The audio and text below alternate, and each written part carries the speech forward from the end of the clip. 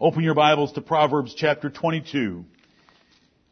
Proverbs chapter 22, and let the Lord remind us of a solemn duty that we have that bears great reward.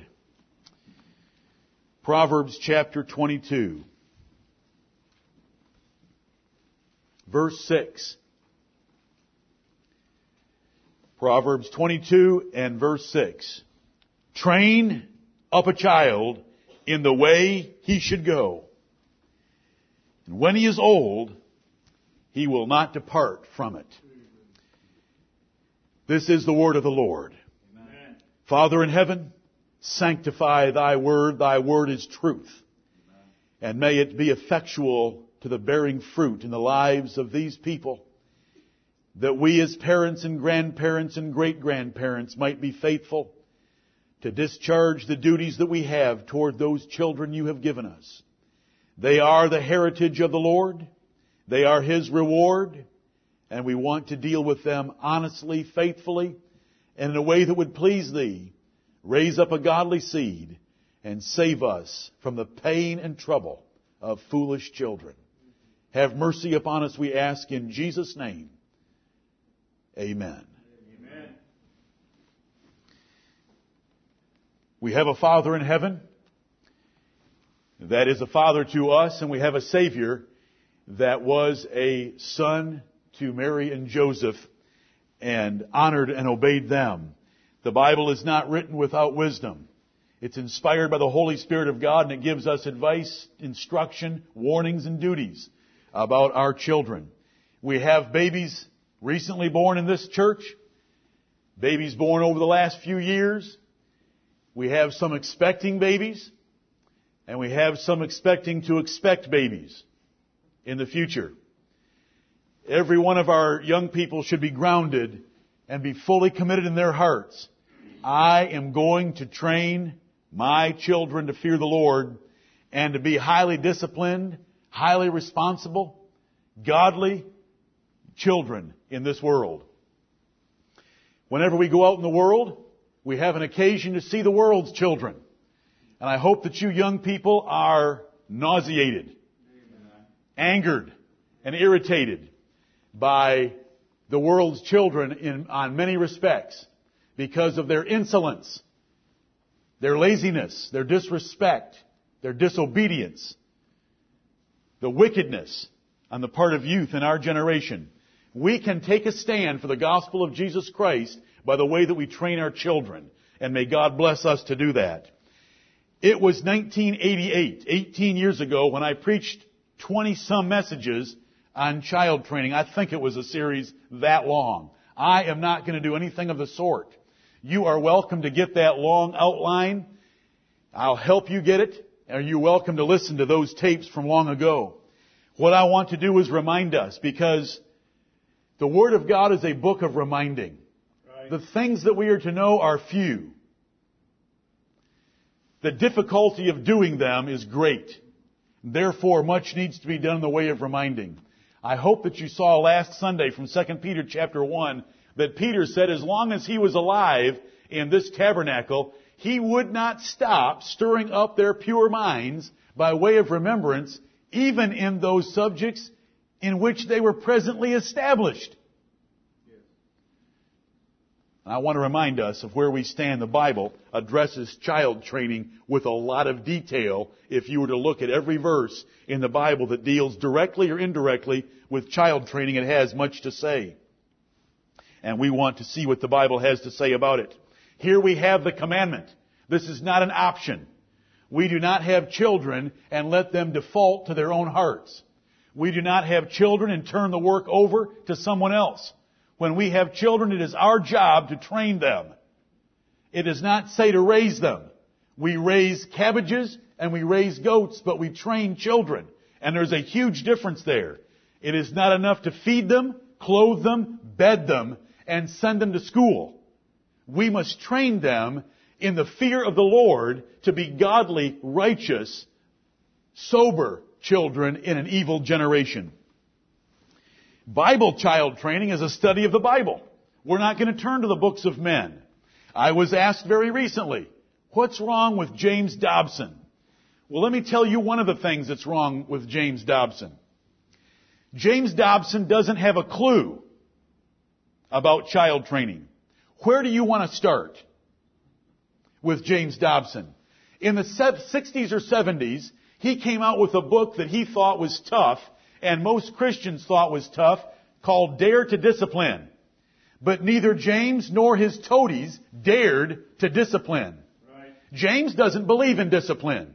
James doesn't believe in hitting a child, in spanking a child, paddling a child, or beating a child. Whatever Bible word or your word you want to use, as long as it conveys the Bible sense. Jimmy believes that if your child is disobeying you, you should grab him by his trapezoidus muscle and pinch it. Your trapezoidus is that muscle that runs from your neck down to your shoulder. You know, if you play football and you're a lineman, you don't have a neck because your trapezoidus is so big it runs from your shoulder to your ear.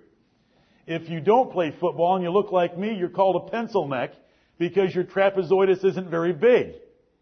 But it's that muscle right here. Well, you just pinch that when they're bad. Well, the Bible doesn't say to pinch their trapezoidus. The Bible says to beat them on the back with a rod. I believe the Bible. Always have believed the Bible and believe it's quite effective. And I have a number of witnesses in this assembly that believes it's effective. Right. Every man thinks his way of child training is the best because by nature we think our way is the best. We're in the book of Proverbs. Look at 16:2. Proverbs 16:2. Before this short series is out, I'll bring a few visual aids.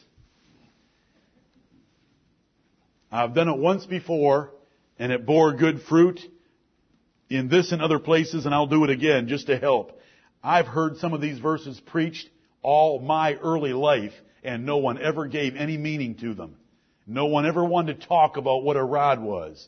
We all wondered. Everyone was sitting there wondering, what is it? What does it look like? How big should it be? There's answers. I know you children are excited. Alex, you shook your head no. Look at Proverbs 16:2. All the ways of a man are clean in his own eyes. All the ways of a man are clean in his own eyes. We think we've got it nailed down. We're doing okay. The way that we're approaching it is right. But the Lord weigheth the spirits.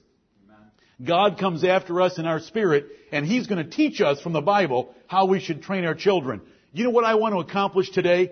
We don't have very long. I'm not going to take very long. All I want to do is get you committed. I'm looking forward to the next 2 or 3 weeks because I want to train my children the Bible way. I want to give you the mandate from the God of heaven through His Bible that we're supposed to train children. What you should take out of this service is when you go home, the rest of the day is not all yours. Part of the rest of the day is for your children, and you need to invest in them by training them to go in the way that they should go, not the way they want to go, so that when they are old, they will be and stay in that way. Invest in your children. I just want to convict you from the Word of God. Look at chapter 12. Chapter 12. Wise men will ignore their own ideas and say, whatever God says, that's what I'm going to do.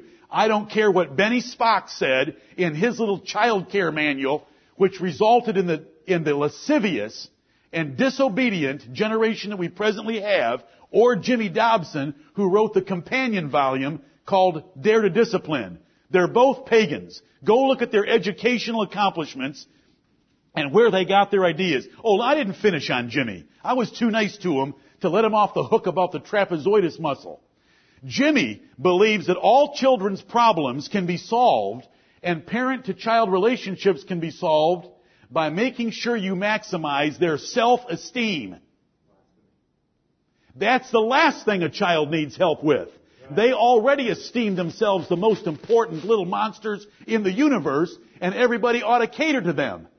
You're to strip them of self-esteem and make them esteem others as important or more important than themselves. Then you teach true servants, which is what Jesus Christ wants us to instill in them. Right. Amen. A child doesn't need one sentence on self-esteem. They are full of it. They are full from top to bottom. They are corrupt with it. That's why they think so highly of themselves and expect the world to revolve around them. Jimmy says that's the most important ingredient. No, it isn't the most important ingredient. We've got a society out there that's been catered to for the last 40 years on the grounds of self-esteem and self-love, and look what we've got. I won't even go down that road, but you know what we have. A rebellious, foolish, lazy, insolent generation. That's what Jimmy teaches. It is not the Bible. Right. Let me tell you another one. Jimmy's effeminate. Jimmy would be cast out of a New Testament church because he's so effeminate. For those of you that have ever heard him on the radio, when he starts telling his little cute Girl Scout stories, that if you're a man, your skin should crawl. He's effeminate. If his anatomy was checked, I wouldn't be a bit surprised. Listen, that little storytelling did not come from this book. Right. There's stories in this book, but the stories in this book are about children laying on a sidewalk with eagles and ravens of the valley plucking out their eyeballs, and that is totally different from Jimmy's little stories about walking through the flower garden with little Bobby. We are at war. Right. That man calls himself a Christian, but he doesn't preach the Bible. The reason Jimmy Dobson is popular is because the Catholics, Mormons, Jehovah's Witnesses, Lutherans, and all the rest think he's just peachy, along with secular society think he's peachy. Because he has a secular education, he's a humanist psychologist, and that's what he presents. He wouldn't dare thunder from his radio programs with the Word of God. He'd be put off the air. Right. He's approved at all levels. The presidents of our country love him. The Catholics love him. The Mormons love him. He was the number one supporter in the evangelical crowd of The Passion of the Christ by Mel Gibson. He has no conscience when it comes to the Bible. Right. Go read his background. Go read some works about Jimmy Dobson. He's a compromiser. And the reason I'm picking on him is because he has written books about child training that many Christian women think are like inspired. They look at him as the guru.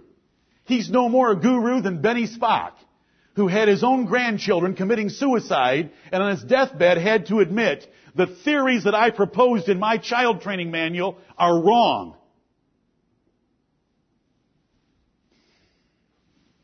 And that churches suggest, promote Jimmy Dobson as a child training instructor is heresy.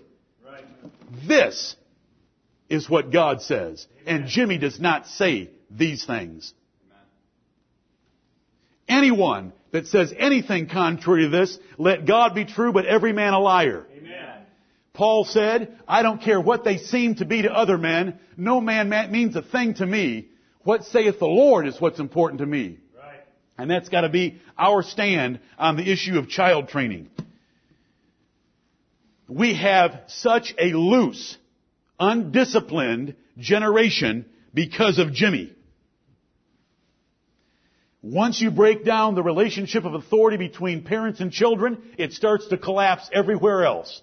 And we have it collapsed now because he got into the homes of Christians. I'm not done with him yet because the Lord just keeps giving me more verses, and I'm not a word of faith preacher. I'm a word of God preacher. Amen. I'm not getting it here. The Bible warns us that in the last days, the perilous times would come and false teachers would creep into houses and lead captive not the fathers, but the mothers. Right. Would lead captive silly women laden with sins, full of divers lusts, describing these women who don't like their role. The women that listen to Jimmy Dobson don't like their role because they know where Jimmy stands on marriage. They're an equal partner with their husband instead of the Bible-arranged relationship of the husband over the wife. So Jimmy creeps into the houses while the man goes off to work. He creeps in by his books, he creeps in by his CDs, videos, or radio programs, and the poor little woman is reprogrammed by Jimmy into secular humanism and psychological analysis of their children instead of the word of the Lord. You don't need to help their self-esteem. You need to help them esteem others. 99% of the problems that you can solve with drugs, I can solve with a rod. Amen. And I'll take a lot less time and save you a bunch of money. You'd be amazed at how cheap hickory dowels are at the local hardware. Thank you, Lord. The Lord is wonderful. Right. You know, all of our parents understood this perfectly. All of our parents. Reading, writing, and arithmetic. Taught to the tune of a hickory stick. I wonder where they got that from. They didn't get it from Dare to Discipline. Jimmy undid all the discipline that our parents knew about. Brother Jeff and I enjoy Encyclopedia Britannica's revisionist efforts. If you go back about 60 years, 70 years and look at an Encyclopedia Britannica, look up the entrance for a word called flogging. Flogging. They think beating's bad? Try flogging on for size. Do you know how the definition starts? Flogging. The universal means of maintaining discipline in the military, schools, and home. Amen. Flogging. Now you can't even find an entry for it.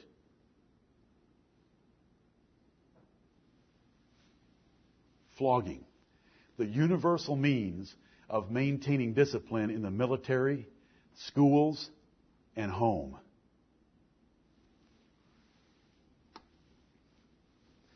In the Bible was even better. The universal means of maintaining discipline in the military, the schools, the workplace, and the home. What does the Bible say? If you flogged your servant and he died on the spot, what happened to you? You lost your life because the Lord looked at that as you killed a man on the spot in rage. What if he survived till the next day? You were free. You could beat him to within an inch of his life. Ever heard that one before? Have you heard that one before? Do you know what the Lord reasoned? He reasoned a slave, a servant, is a man's property. Nobody destroys his own property.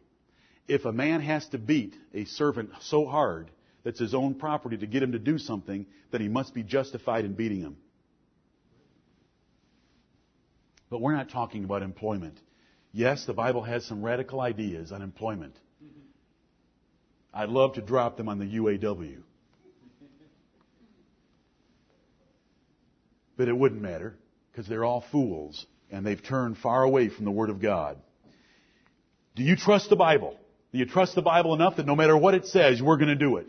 Right. See, the Bible says that we already love ourselves, and your children love themselves enough. You need to teach them how to love others.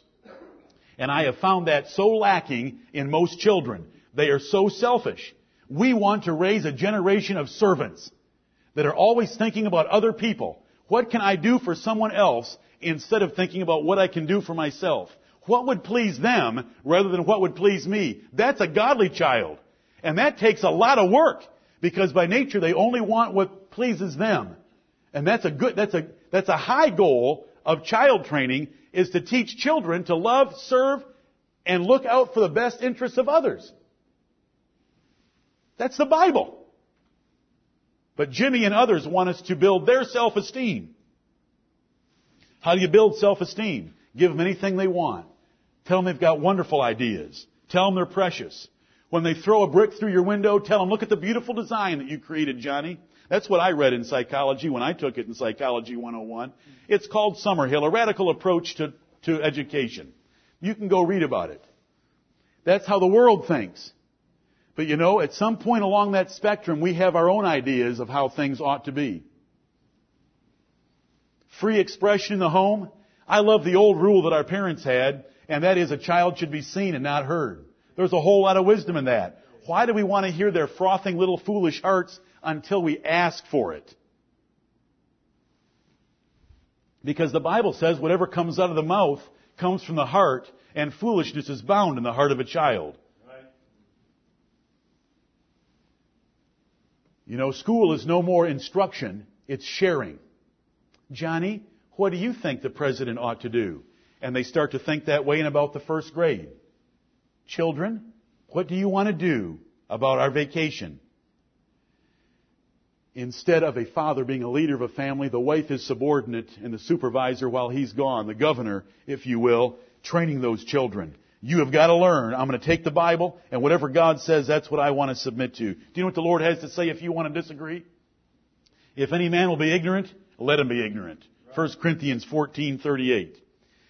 Look at Malachi chapter 4. Can you find the last book in your Old Testament of the Bible? Malachi chapter 4. I want to remind you, today is just to let's get reminded and renewed in our commitment to train our children. A number of you start school tomorrow. And that is only part of raising a child. You want to train a child in the fear of the Lord. And some of you are sending them to schools where some of that is done for you. If you don't send them to a school where some of that is done for you, you have to put forth more effort on your own. But we must train children in the fear of the Lord, that they will trust the Bible and live their lives by the Bible. Right.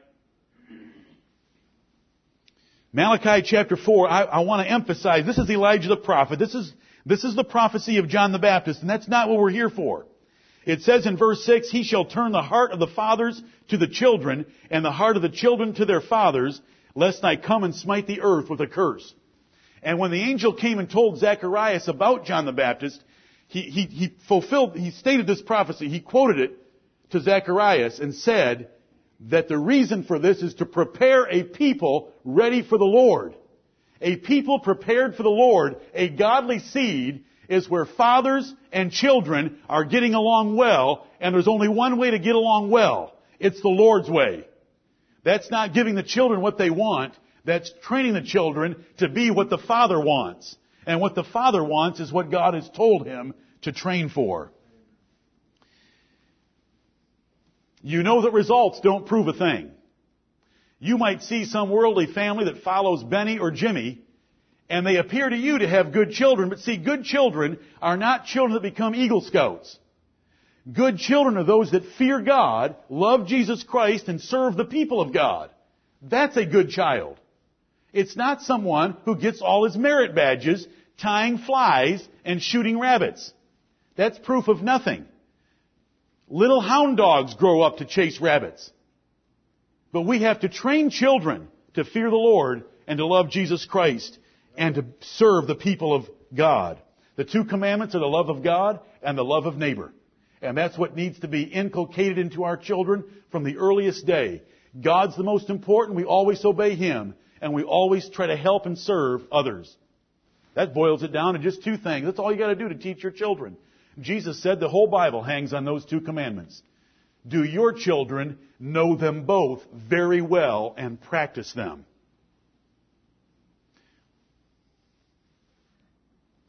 That's our goal. You know, the Bible says there's the prosperity of fools. And God sends prosperity to fools to deceive them. Results don't mean anything. Moses got the right result when he struck the rock with a rod. Water came out of it, but that didn't prove he had done what was right in the sight of God. And Moses was judged for the rest of his life because he didn't speak to that rock like God told him to. Results are not how we measure what God wants us to do. The Word of God is how we do it. Amen. Can you crush your carnal mind?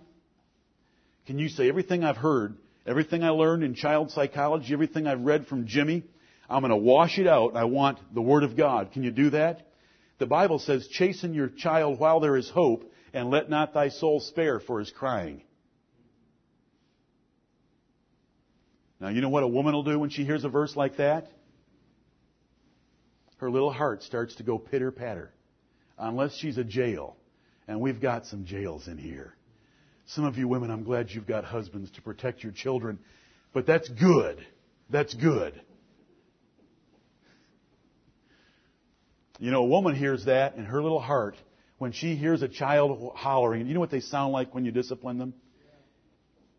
You know, they sound like they got army ants all over their body, just devouring them. And they're just howling because, you know, they know if they can give the right pitch and tone at the right volume, mommy will back off. I'm thankful for some of you women. I know that some of you women have husbands that are laxer than you are. And hopefully before I get done, you'll be thankful that I'm going to emphasize the husband as the primary disciplinarian in the home. But can you crush the natural impulse?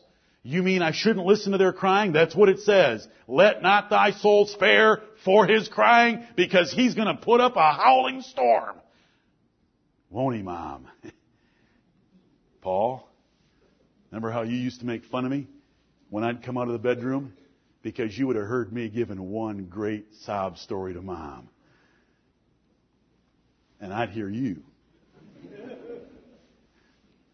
We were good at it. We were lying to Mom. We were about to die, and she needed to back off. She didn't, usually. Oh, can you do that? That I'm not going to believe what my feelings say, what the world tells me, what false teachers in Christianity say. I want the Bible. I want the Bible. Well, you know what it says? Let not thy soul spare for his crying. Ignore the noise that comes from Johnny. Get him trained in the fear of the Lord and the fear of Daddy and the fear of Mommy. The Bible says if a child hits you or curses you, he's worthy of death. Do you believe that? Can you lay hold of that and say that's a fair law? I think that's very reasonable that a child that curses or hits his parents ought to die the death. Do you believe that? This is how we get our minds geared toward the Word of God. Now that doesn't happen in our society, and we're not going to do it in our church. We're not going to have Friday night youth activities where we apply Old Testament religion to the training of our children. But is your mind made up to think that is fair? Right. You know, in our society, what do you have to do to get the death penalty as a child? Kill all 4 grandparents and both parents in some cruel and heinous way? And do it on drugs? And do it as a hate crime because you wrote a hate letter? And burn your school books? And kill a neighborhood kitten? That would do it? That'd push them over the limit and they'd finally say capital punishment? But you know, God said all you had to do was curse your parent. He that curseth his father or mother, let him die the death. That's plain enough, isn't it? Right. He that setteth light by his... Cursed is everyone that setteth light by his father or his mother. This is the word of the Lord. Are you ready to take it and believe it? The Bible says that parents in general, in 1 Corinthians chapter 7, have the right to withhold a child from marriage. In 1 Corinthians 7, a father can make a decision that his virgin daughter is not going to get married. Do you believe that a parent has that much authority? That's a lot of authority. Do you believe that according to Numbers chapter 30, a father can overrule a daughter's vow in serving God anytime he wants to when he hears that vow? And the girl is held blameless. That's the authority of God's Word. And these and hundreds more verses can be brought to bear, and I'm not going to bring them all to bear. What I want to establish is the authority and the duty that God has given us as parents to train our children. A child that fears the Lord and loves righteousness and serves others and is not selfish is a wonderful thing to have. Amen. We want that for our own pleasure. If you can't get motivated because God told you to do it, then get motivated because of the blessings that result. I hope there's no one in here in that category. I hope you're just saying that's icing on the cake of obeying God. Right. Due to the generation in which we live, much of what Scripture says is going to sound terribly harsh, but it's only because of our generation. You know, they have signs around kids, you can't beat them. You know, there's that red circle with a line through it, and it says, kids, you can't beat them. But what does the Bible say? You have to beat them. Thou shalt beat him with the rod, and shalt deliver his soul from hell. If thou beatest him with the rod, he shall not die, but you'll deliver his soul from hell. That verse is not a promise that when you beat your children, you're not going to kill them. That verse is a promise if you'll beat your children, you can save them from an untimely death out there in the world by living the life of a fool. Children, let me take a brief aside right here. We need a short break before we close up in a few minutes. Do you know what you should know when your father disciplines you? When your father takes you aside and tells you that you've been wrong, and he applies a few stripes to your back, do you know what you should know? That is the strongest proof that he loves you. If he does not do that, he does not love you. That is what God says. Because he is letting you go on in your foolishness to go out into the world as an adult and suffer for the rest of your life because you did not have a loving father that would train you to do what is right.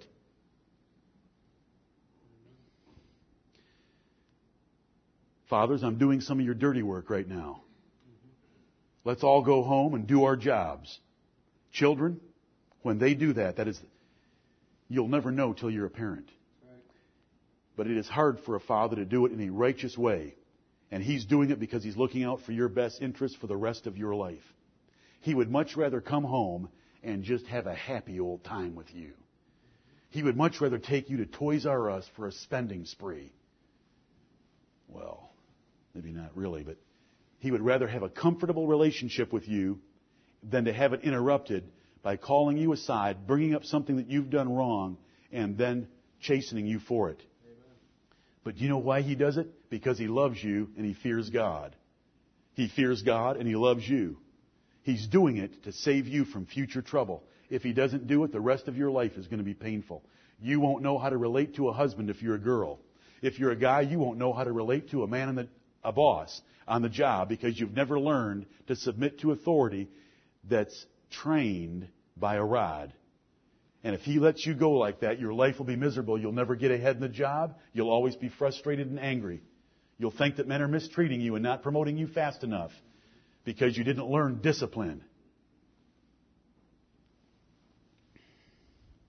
It seems harsh. The world says, kids, you can't beat them.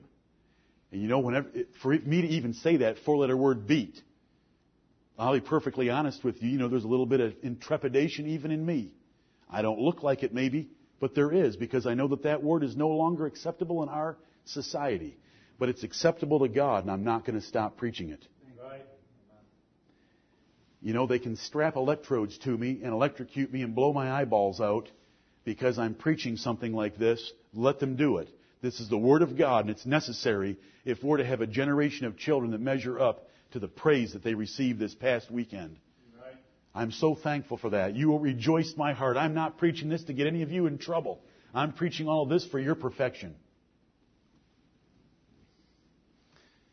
If rebellious and irreverent children were stoned in public, would that make it easier to hear sermons like this? Oh, yeah. You can't even imagine it. You cannot even imagine it. It would be wonderful.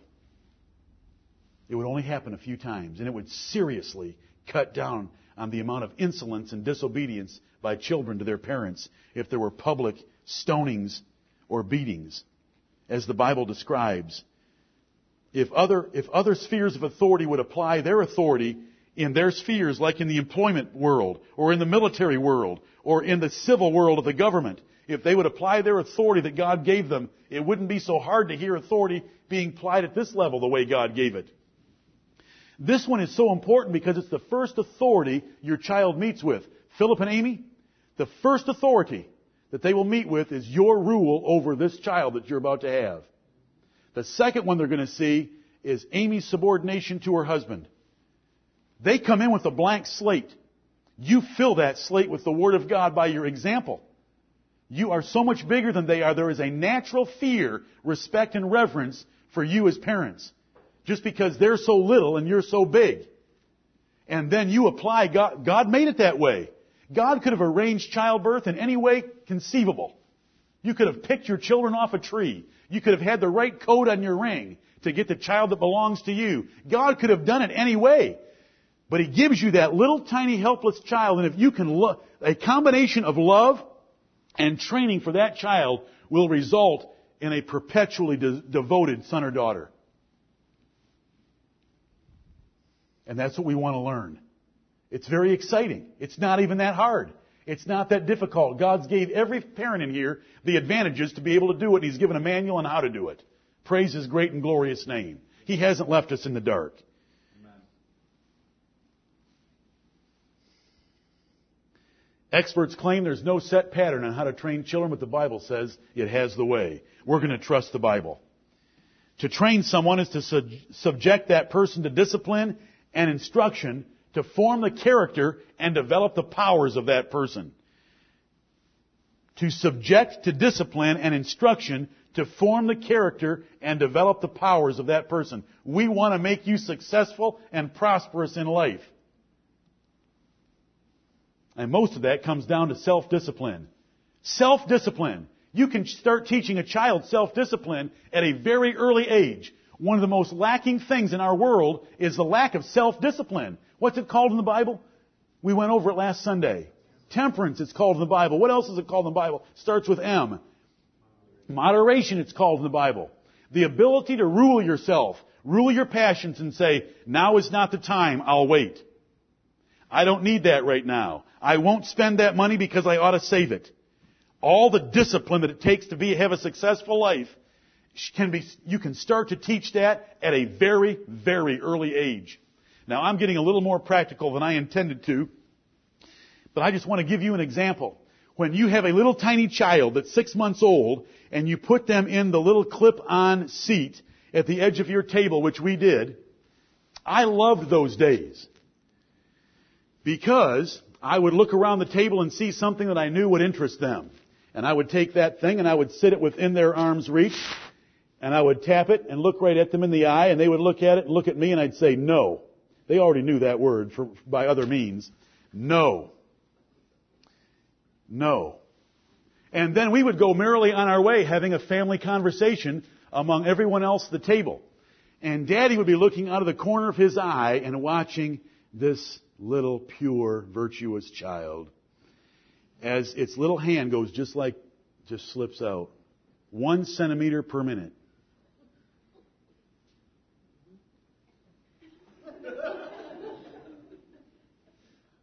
And I'd wait till there was skin contact and I would hit the table and roar.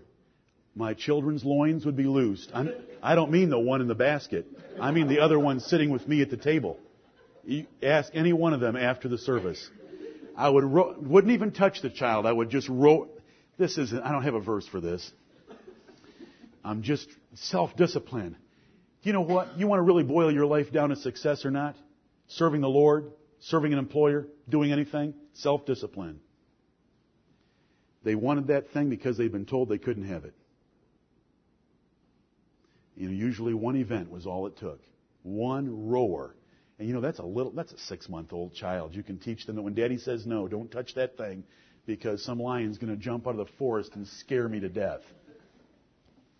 Self-discipline.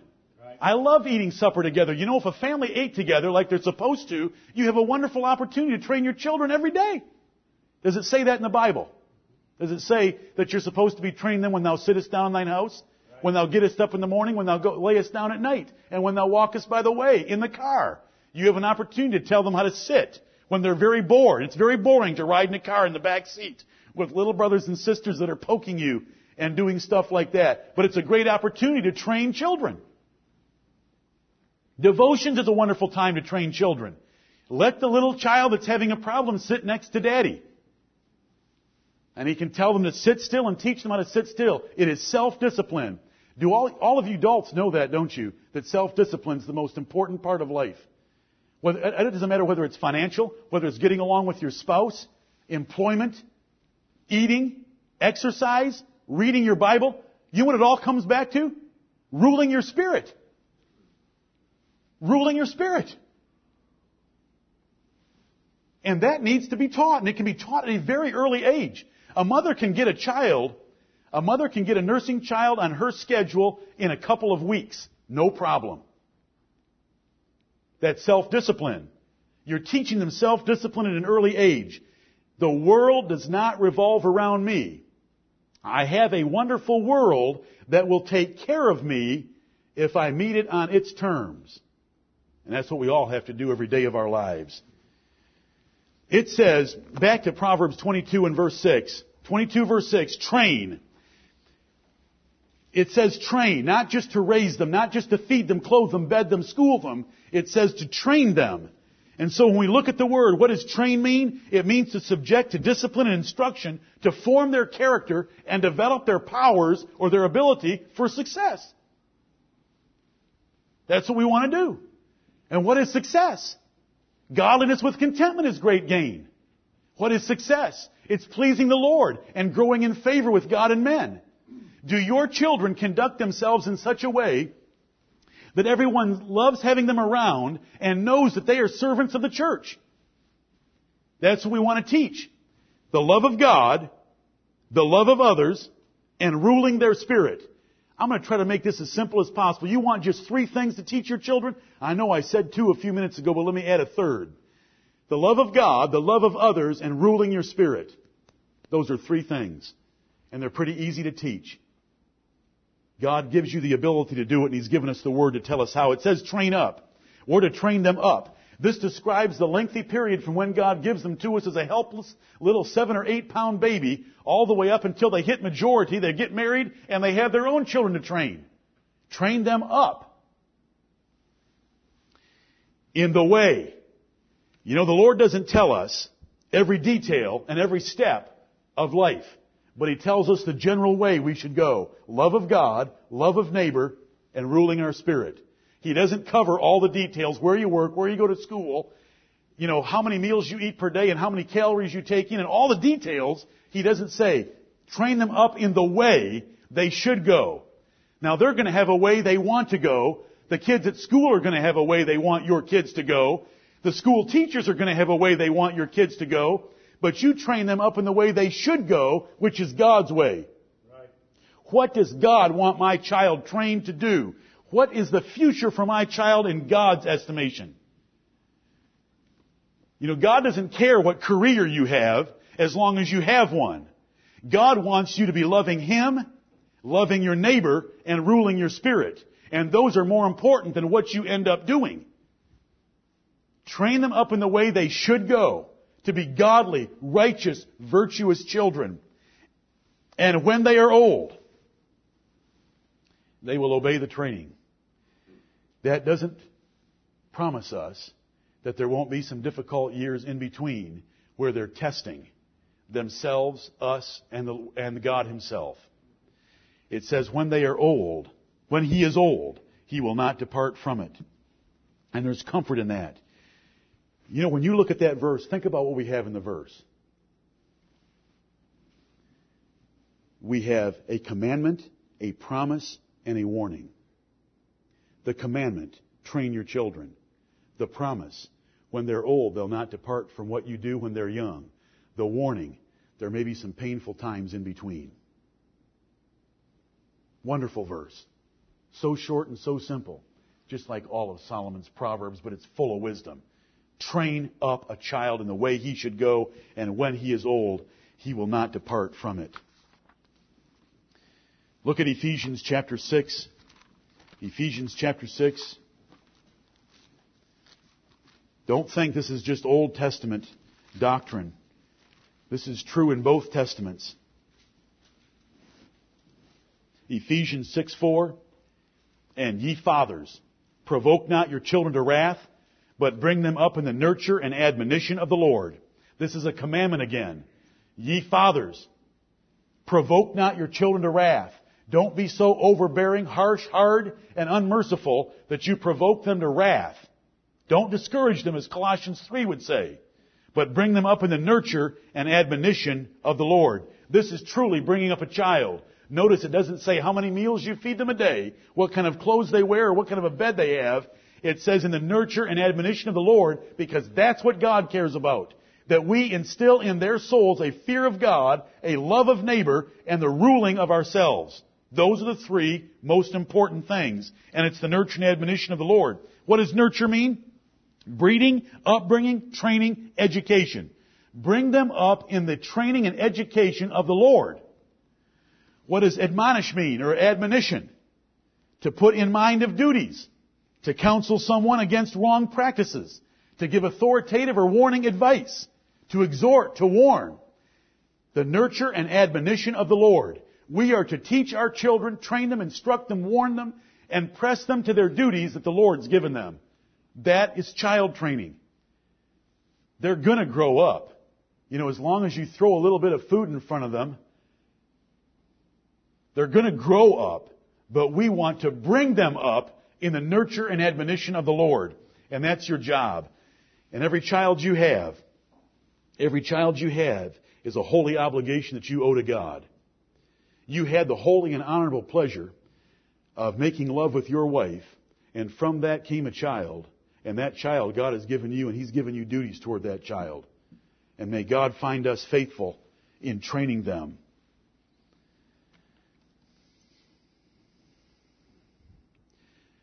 What does the verse say? Ephesians 6:4. And ye fathers. Now it started out with children. It didn't say boy children or girl children. It just said children, so it included both boy children and girl children. Does God know the word for parents? Why didn't He use the word for parents? Because the real trainer in a home is the father. And whenever we get out of order, we're going to have a family out of order. Something's going to happen. Something's going to break down unless we do it God's way. God knows the word for parents. He didn't choose to use the word for parents. He chose the word child. He didn't say, sons, obey your parents in the Lord. See, He knows the word parents and He has it right in context, but He uses children, meaning both boys and girls. But when He comes to the real instructor and trainer of children, it's the father. The father should provoke the greatest fear in the child. The father should show the greatest love toward that child. It's a different kind of love than mommy's tender little love that's momentary, emotional, and sentimental.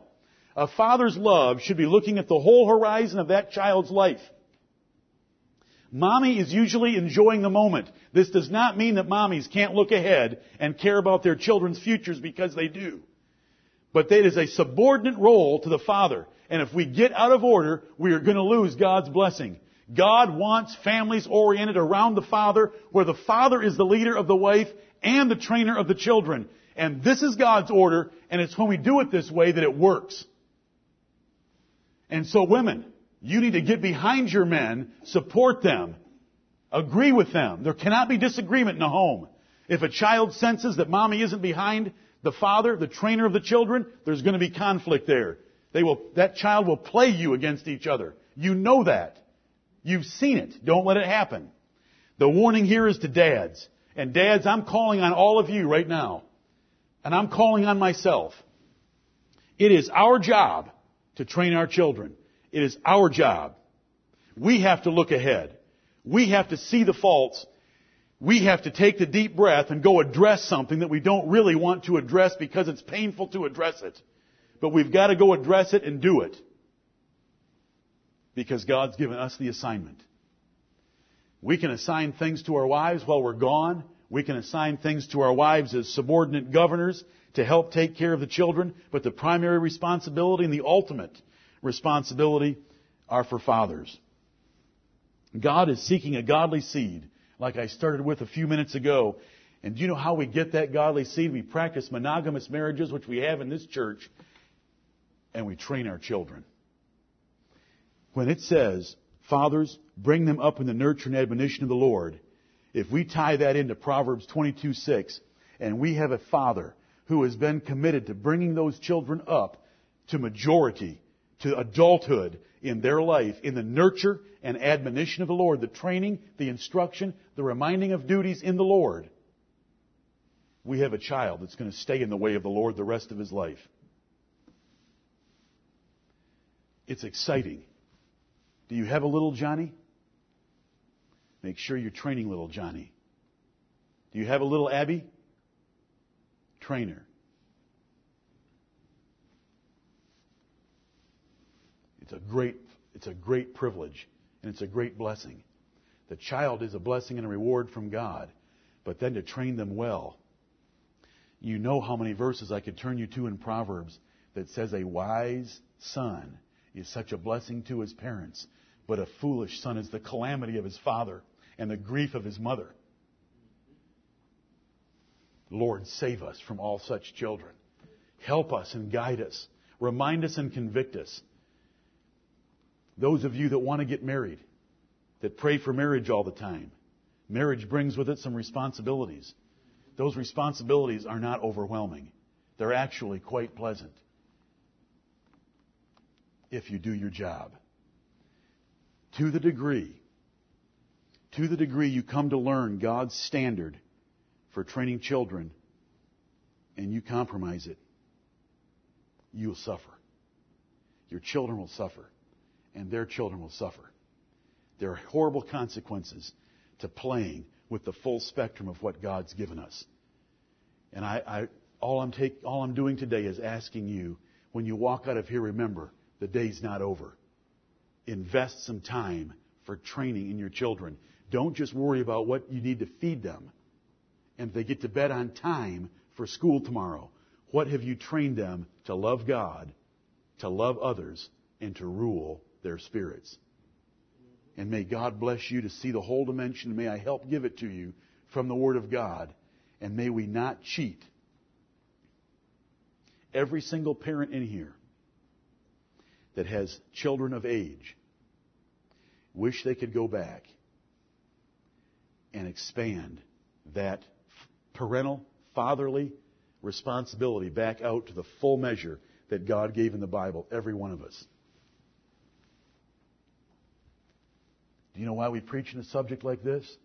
For those of you that have little children or don't even have children yet, you do not have to make the mistakes of the parents that went before you. May God bless you to be faithful with the full dimension of what the Bible says about child training and not lose any time or cost your children any disadvantage because you were not faithful to the whole counsel of God.